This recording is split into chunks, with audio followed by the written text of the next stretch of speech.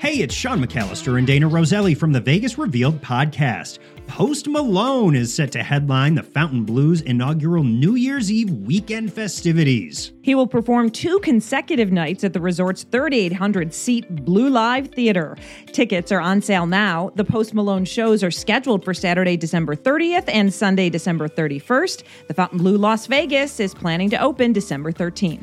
Drinksgiving returns to the Fremont Street Experience on Wednesday, November 22nd.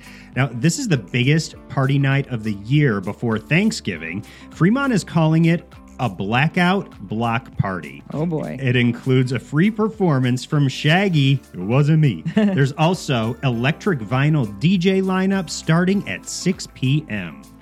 Bourbon Parade is now open at the Grand Bazaar shops in front of the Horseshoe Las Vegas. The bar pays homage to the rich history, culture, music, and spirit of New Orleans. Inspired by the celebrations in French Quarter, Bourbon Parade will feature daily second-line parades, too. How fun is that? Dancing with the Stars is back out on tour, and it's making a stop here in Las Vegas. The show will be inside the Pearl Concert Theater at the Palms on Friday, March 22nd.